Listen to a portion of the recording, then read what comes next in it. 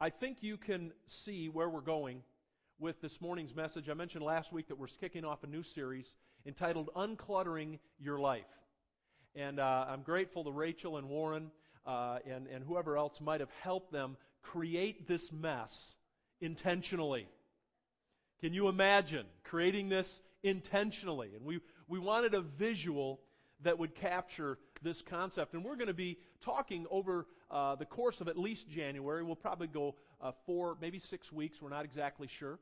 On uncluttering your life. And we're going to talk about key aspects of doing that. We're going to talk about uncluttering your life personally, uncluttering your life spiritually. We're going to be talking about uncluttering your life relationally, talking about uncluttering your life in your marriage and in your family, uncluttering your life financially, and even uncluttering as a church as we talk about what this means and how it translates into life.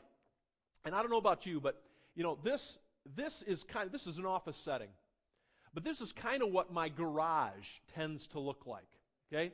Life tends to parallel our garage. Have you ever noticed that? And I don't know what it is about my garage.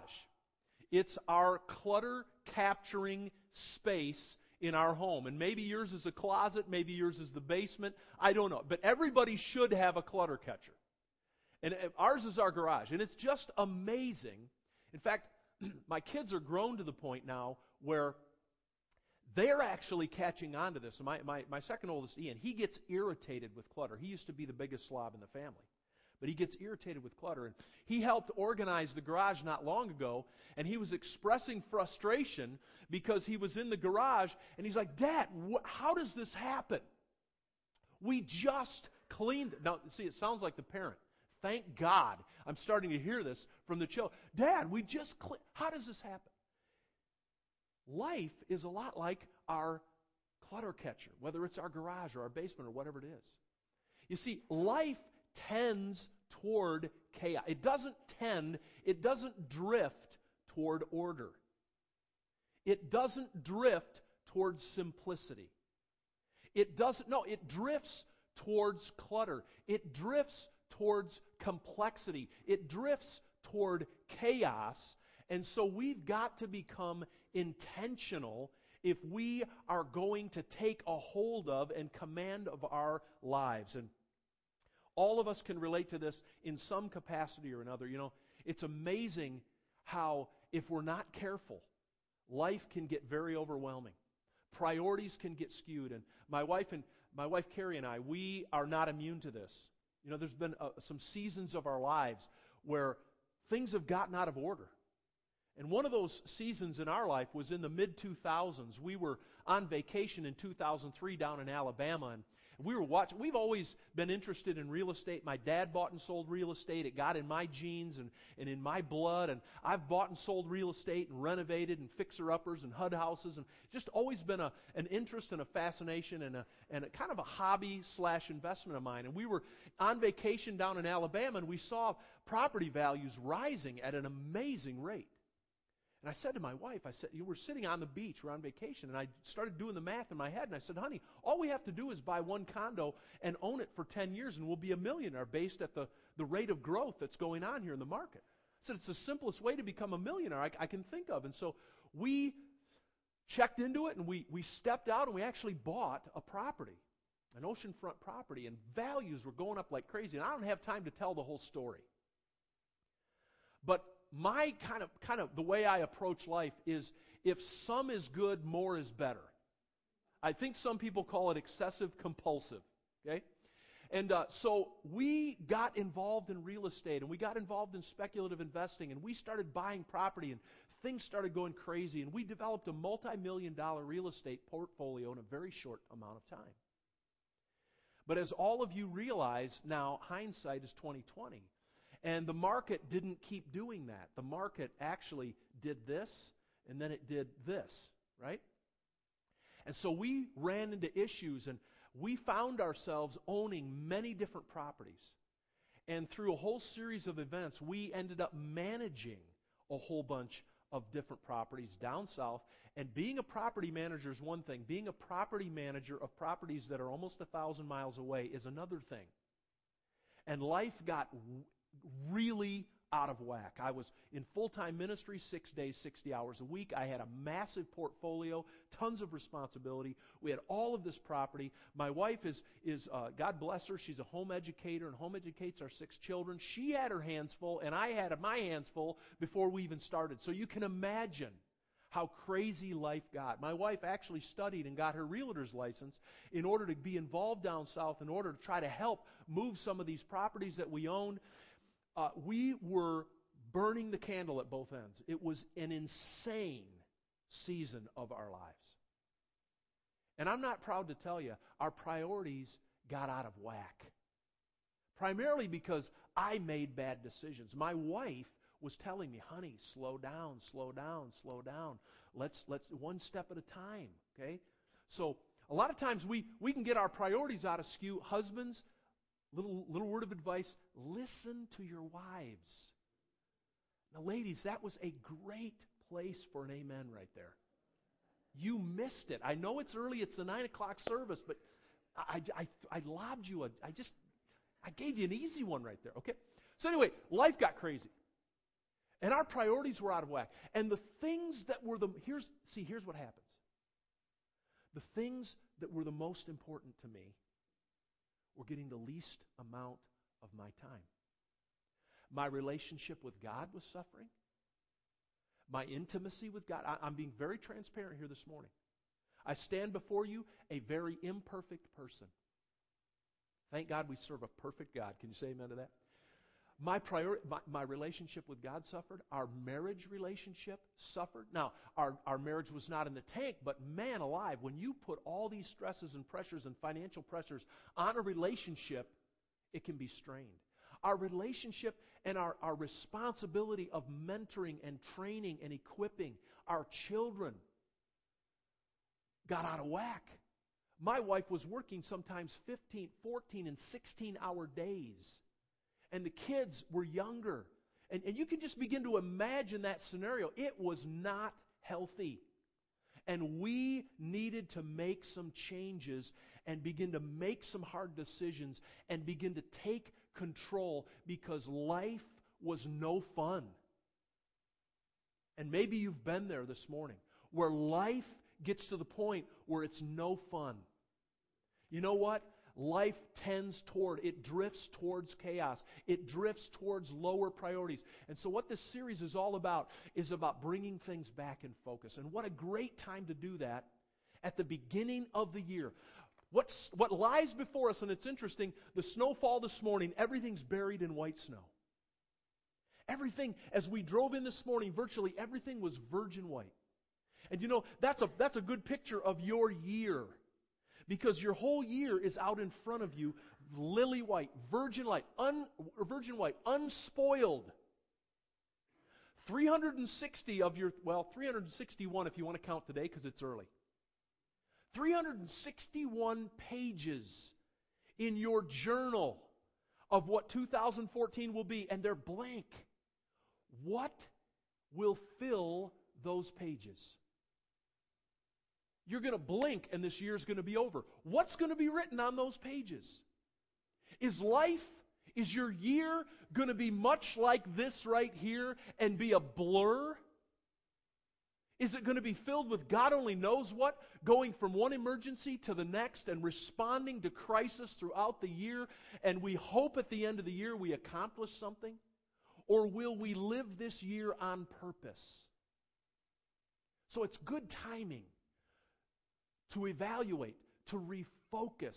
And that's what we're going to be talking about this morning and the weeks that ensue. Uncluttering your life. Life is crazy busy. Now, while the ushers are standing so attentively and so ready, I'm going to have them pass out a little memento, a little something that you can hold. I told them I would never do this in children's church because they're passing out rocks, pebbles, and I just want you to take one. And I'm going to have you take it with you today as just a little object lesson, a little reminder of what we're talking about today. And maybe you can put it somewhere as a reminder throughout the year of what we're talking about today in the weeks to come in uncluttering your life. Life gets crazy busy. If we're not careful, we can fall to the barrenness of busyness in our lives. Never has this been truer than in our culture today. We are driven by the tyranny of the urgent, but not necessarily the important. In every area of our life, spiritually, things can get out of whack. We've got all kinds of tools. We've got journals, we've got Bibles, we've got electronic devices, and all too often they collect dust. And intimacy with God is rare rather than regular. Relationally, our lives can be cluttered. Spouses and our children can be more like roommates than a tight-knit family. Our closest friends often we spend very little time with and we don't communicate with. And relationally, things get cluttered and out of whack. Relationships are shallow and unfulfilling. We experience relationship famine instead of deep, rich, meaningful relationship. That's why at Northpointe, one of our main focuses is being connected relationally. That's so important for us to grow spiritually. Professionally, there's more to do in less time. There's downsizing, there's streamlining, there's corporate entities merging. We're working harder, we're working longer, and yet we're working for less. I talk to so many people in so many different arenas of business that tell me that same thing. Business is faster, fiercer, more demanding, and less forgiving. Physically, we're getting wider, not taller. I love this. The Daniel plan. It's so important. Our faith is important. Food is important. Fitness is important. Focus and friends. Those are important values in life. Excuse me. And physically, a lot of times we have clutter in our lives. We're not eating the right things. That's affecting us. We're weary. We don't have energy. We don't feel good about ourselves. It affects our self-image, and it affects internally. Affects everything externally. So physically and then emotionally, we're distracted, we're dissatisfied, we're disconnected, we're disillusioned. We're drowning in this sense that we're just not able to keep up. And we don't have to look far to find this. If you're not in this place, thank God for that. You don't have to look far to find somebody that is, and you can come alongside them and be a blessing and be an encouragement. Some of you were in that place. Some of you are in this place, and there's hope.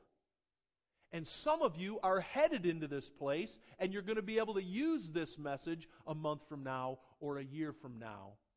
Because, as I said, we tend toward chaos. We tend to drift towards clutter unless we are very intentional. And if you're thinking there's got to be a better way, the good news is there is. And let's talk about it. I want to introduce you to a couple sisters of mine in Luke chapter 10. If you have your Bible, you can turn to Luke chapter 10. We're going to put it on the screen for you. If you don't have your Bible, if you want to grab one in the pew in front of you, you can do that, Luke chapter 10. The subtitle of our message, Reclaiming Simplicity, Sanity, and Significance. And I use the word significance intentionally, not just success, but significance. That's important. Reclaiming simplicity. Isn't that a beautiful word? Isn't that an inviting word to our lives? Simplicity. Jesus was a master of simplicity. Reclaiming simplicity, sanity, and significance. We are not going to get there if we follow the world's example. Because the world is just on a treadmill sprinting faster and faster and adding more and more. Religion is not going to get us there. Because religion will just cause us to add the burden of doing more and more and more. So let's read about two sisters of mine. Luke chapter 10, a familiar story probably to many of us, if not most of us. And it's going to be the springboard for our series this morning. As Jesus and His disciples, verse 38 through 42, were on their way, He came to a village where a woman named Martha opened her home to Him. She had a sister called Mary who sat at the Lord's feet listening to what He said. But Martha was distracted by all the preparations that had to be made. She came to him and asked, Lord, don't you care about my sister? That she has left me to do all the work by myself? Tell her to help me. Martha, Martha, the Lord answers very gently. You are worried and upset about many things. You know, that describes some of us in the room today. We're agitated, we're irritated, we're worried, we're upset. Maybe we've not even told anybody, but internally we're struggling with some things. He says, Martha, you're worried, you're upset. Only one thing is needed. Only one thing is necessary. I love this about Jesus. He helps bring life into focus. He helps simplify our lives. He took 613 Jewish laws and distilled them down to 2. Jesus is the master of simplicity. Love God and love your neighbor the way you love yourself. I love that about Jesus. See, being a Christ follower, it's not complex. He says one thing is needful. One thing is necessary. One thing is of ultimate importance. See, when you boil it all down, there's a lot of things that we can do in life, but there's really only a few things that are really necessary, that are really critical. And the sooner we get that, the better. The sooner the simpler life will get simple. One thing is needed. Mary has chosen what is better. Say better. Say simple is better. It really is. Less is more. Mary has chosen what is better, and it will not be taken away from her. Now, as we compare and contrast these two precious women, you know, usually Martha is thrown under the bus. I'm not here to throw Martha under the bus. You know, I do want to compare and contrast, because you know, Martha she is more the one that we tend to be like. Mary is more the one that we tend to want to become like. And so let's just begin by comparing and contrasting these two. Martha represents too many of us. Mary, too few of us. Martha typifies clutter. Mary typifies serenity and simplicity and rest and peace. Martha typifies being stressful. Mary typifies peaceful. Jesus said 3 things, or the Scripture tell us 3 things about Martha. Number 1, she was distracted. And then Jesus used these words. He said, you're worried and you're upset. So Martha represents the stressful person, the one who's moving through life at a chaotic warp speed pace. Martha, we see her doing many things. We see Mary doing one thing. We see Martha is irritated, while Mary is enthralled. Can you imagine this? Now, kudos to Martha. The Bible tells us Martha's the one that invited Jesus into their home. She gets the gold star. She's the one that set this whole thing in motion. As far as we can tell from Scripture, we don't know, but this could have been the first time that they connected relationally. Now, this is Martha, Mary, and their brother was who? Do you remember? Lazarus. And something pretty important happened to Lazarus. What happened to him? He was raised from the dead on the 4th day. And Jesus, when He goes to them, He's weeping because He loves Mary, He loves Martha, He loves He had relationship with them. The Bible says He loved them. So this is important. Martha's the one that invited Jesus into her home. And Lazarus was there, and Mary was there. But imagine this. Martha's the one that invites Jesus in, but she's irritated with Jesus. She's a little torqued. She's kind of getting in his grill a little bit. She's up in his Kool-Aid, as the younger generation says. She's in his grill. Hey, sis ain't doing nothing. Aren't you going to tell her? Tell her to do something. Here she is, irritated with the Lamb of God, with the Messiah, with God Himself. She's irritated. Mary is just the opposite. She's enthralled. She's engrossed. She is living in the moment, taking it all in. Martha is mean-spirited. Mary is operating in a gentle and quiet spirit. Mary never said anything. Now, she was thrown under the bus publicly in front of everybody in the room. But she didn't say anything. Martha is ordering people around, including Jesus. She's telling him what to do. She's giving him directives. Mary is drinking in the words of Jesus and listening to God about what to do. Do you get that? Martha's telling God what to do. Mary is listening to the words of God to find out what to do, and we're going to see how this plays out a little bit later. Martha is blaming others. Mary is accepting responsibility. Martha is corrected by Jesus, and Mary is commended by Jesus. Which side of the aisle do you want to be on? Which corner of the room do you want to be in? Yeah, all of us want to identify more with Mary. All of us want a life that is more characteristic. The truth is, all of us have some Martha, and all of us have some Mary. We need to bring both into balance. The truth is, some of us are so much like Mary, we need to become a little more like Martha, and we need to get up and we need to do a little bit more. We need to be a little busier. But there's probably more of us that identify with Martha, and we need to simplify, streamline, and focus. Bump your neighbor and say, he's talking about you. All right, in the few minutes that we have, and I'm not going to get through all my notes. I have way more notes than I can get to. In fact, I prepared this message, and I take Saturdays. I like to go into Saturday prepared, and then I just listen. You know, I just on the inside, I'm prayerful and just listening to the Holy Spirit. And I realized my message is way too cluttered. And I thought, now that's a disaster. I'm talking about uncluttering your life, and I'm coming with 15 pages of notes, and everybody's going to have to drink from the fire hose and get their lips ripped off on Sunday morning. There's something not right about that. So I'm just going to pull the throttle back a little bit, and we're going to get as far as we get, and then we'll pick it up next week. Is that fair? Okay, but let's talk about the cause, the cost, and the cure. I hope to at least address each of these a little bit this morning. The cause, the cost, and the cure. Now, the Bible is clear the root cause of clutter.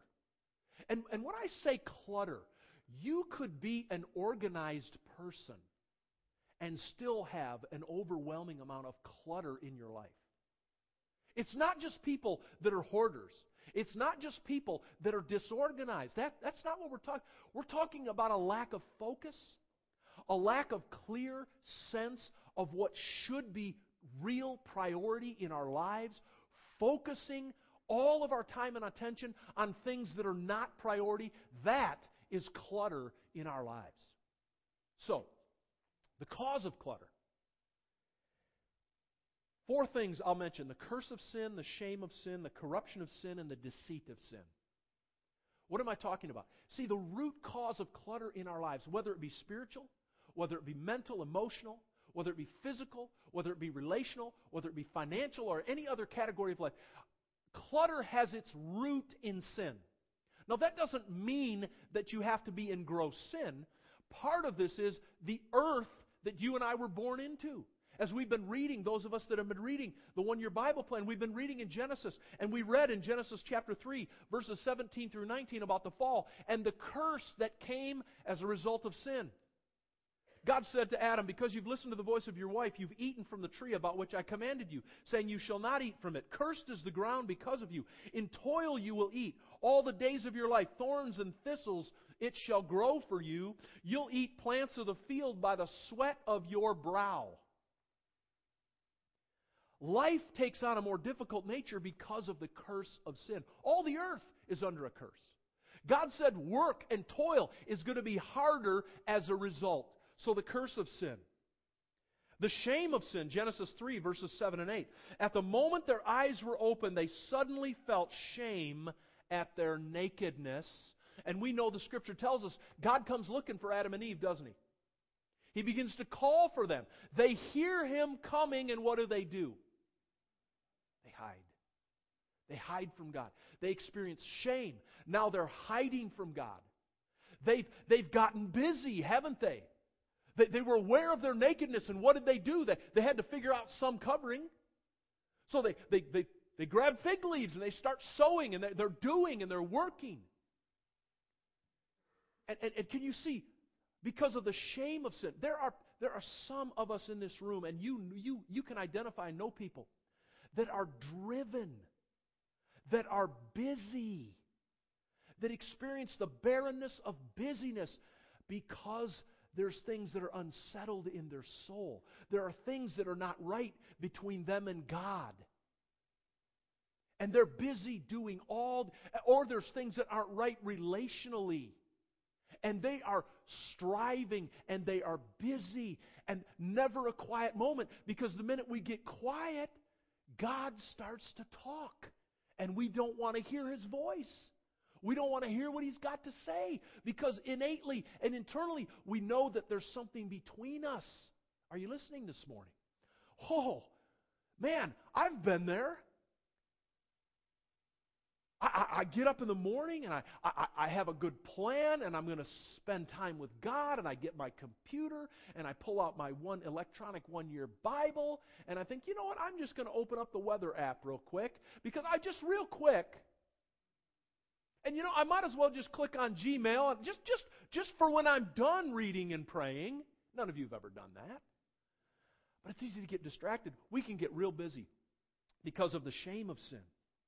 We hide from God, often with elaborate schemes and busyness.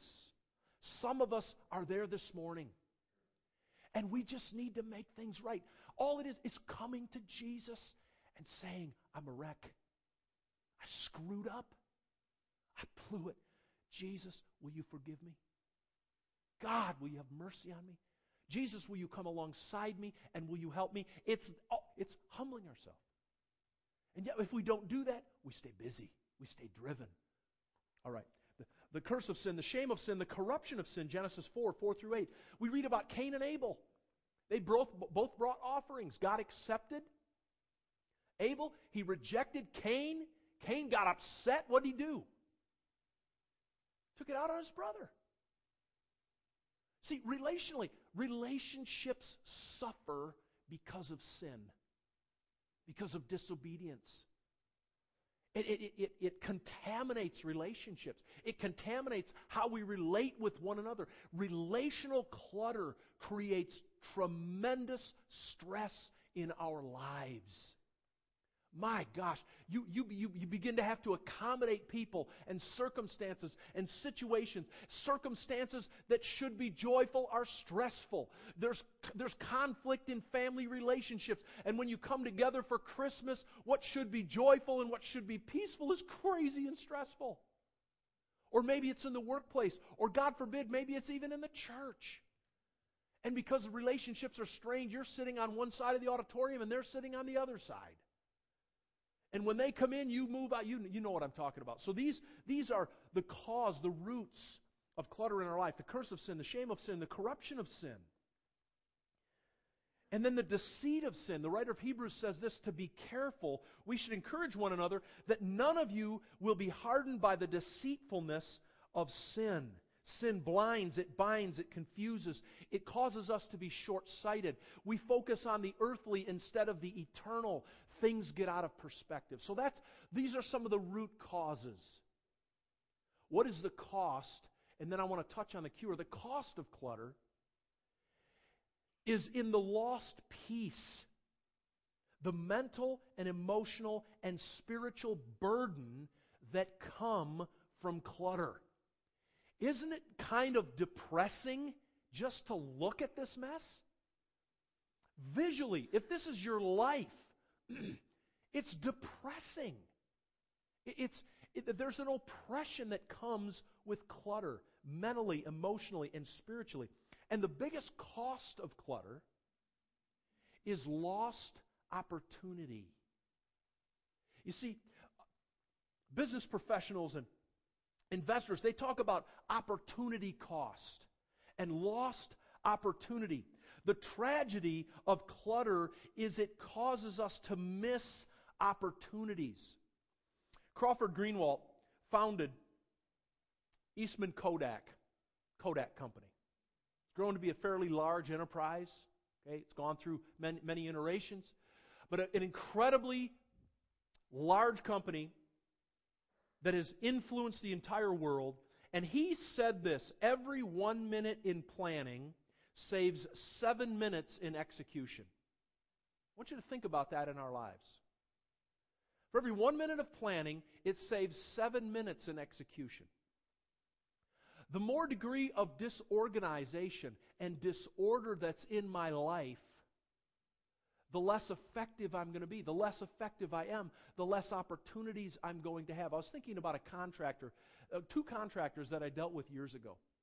One contractor had done a lot of flooring work in the facility that I was responsible for, and they'd done hundreds of thousands of dollars worth of work. But because they got large and they got busy and their business got cluttered, they were unable to service us. And they finally told us, we don't want to deal with any of your small stuff. If you want us to do the big stuff, we'll do the big stuff. But we're not going to do any of your day-to-day customer service. We're not going to do any of your smaller stuff. So we started using a company that was smaller, a little leaner, very focused. And they started doing work for us. Tile and carpet and flooring. And wow, over a couple of years, they did about $150,000 to $200,000 worth of work for us. And then we did a multi-million-dollar expansion, about an $11 million expansion, and there were hundreds of thousands of dollars worth of flooring. Guess which contractor got to bid on those contracts, and which contractor we said, no thank you, we don't want your bid? Opportunity cost. One of the biggest cost of clutter in our life is losing opportunity. Our lives are so cluttered, our lives are so harried, we walk right past somebody that has an enormous need that God has divinely ordained that we connect with, and we're oblivious to them. Lost opportunity. Opportunities are all around us, but are we sensitive to them? The cost of clutter, and let me just talk about quickly, and we'll have to pick up this and amplify on it next week, is the cure for clutter. I want to talk about three things, and I don't have time to deal with all of them this morning. But let me give them to you quickly. The cure for clutter is the right priorities, learning from the life of Mary, the right priorities, the right position, and the right plan. Now, the right priorities. Let me talk about that for just a minute, and then we'll wrap up. You've got a stone in your hand, and I want to use this illustration. Maybe you've seen this before. If you have, then this will help you. And if you've never seen it before, then maybe it'll help you a little bit more. But having the right priorities in life. You see, your life is only so large. Your day, there's only 24 hours. There's only so much you can fit in that day. And when we talk about priorities, things that are important, there's a lot of different things that we can put in the jar of our life representing one day. And what we're going to talk about in the weeks to come is really clearly defining priorities. Priorities are the big rocks of life. They're the important things of life. They're the weightier things of life. And as we consider priorities, these are like the big rocks of life. I'd dump these all in for the sake of time, but I'm afraid I might bust this glass jar, and I don't want to do that. But you begin to get the idea. If we get these bigger priorities and we get them in first, it can hold quite a bit. There's a lot that can fit in that jar. And then there's lesser priorities. There's things that are B priorities that are also an important aspect of life. And we can begin to fit some of those in because there's some room if we do this in the proper order. See, if we start with the bigger rocks, it's amazing what can fit in there. And then there's even smaller priorities that are the littler rocks. And just when you think that your plate is full, look at all the extra that can fit. But the whole key to this working in life, whether it's spiritual, whether it's emotional, whether it's mental, whether it's relational, whether it's financial, whatever arena of life, the key to a more simplified life is not starting here. See, I've got some other problems. I've got sand and I've actually got water. If we wanted to, I could dump sand in here and fit some more. And then you say, wow, that's really full. Well, I could dump water in there. So it's amazing what we can contain in our lives and in our day. But the most important thing is getting priorities right, because the priorities, the big rocks, have to go in first. If I load this thing with sand and with water and with smaller rocks, I'm going to be really hard pressed to get any of these larger rocks in, these larger priorities of life. And so I gave you the stone today, and I want you, we're going to have to pick up on this next week and amplify. I'm going to amplify a lot on these three principles of the right priority, the right position, and the right plan. And then we're going to get very practical. We're going to get spiritual, but we're also going to get very practical. So as you go home with this in your hand, I want you to think about this. Mary had the right priority. And it was putting Jesus Christ and what He had to say first in our lives. And He is the greatest priority of our lives.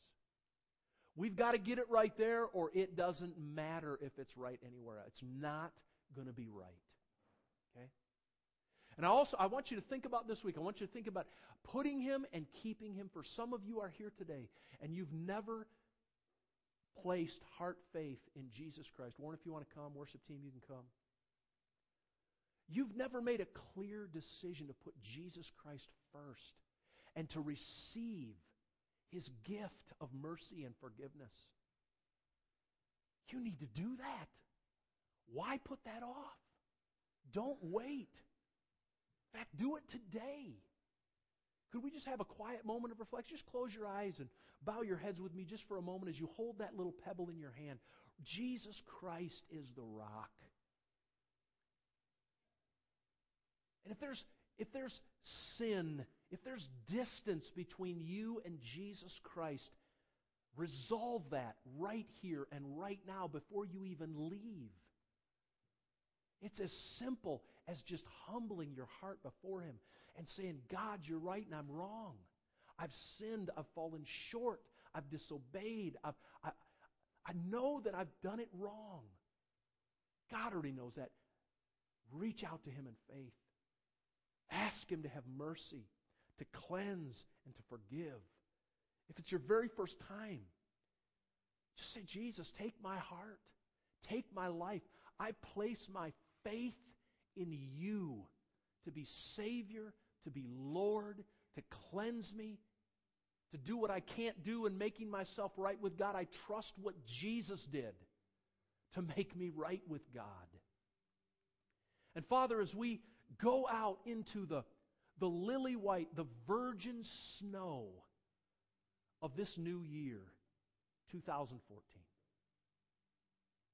God, may Your kingdom be our top priority. Lord, help us individually and corporately to come to a place of simplicity and focus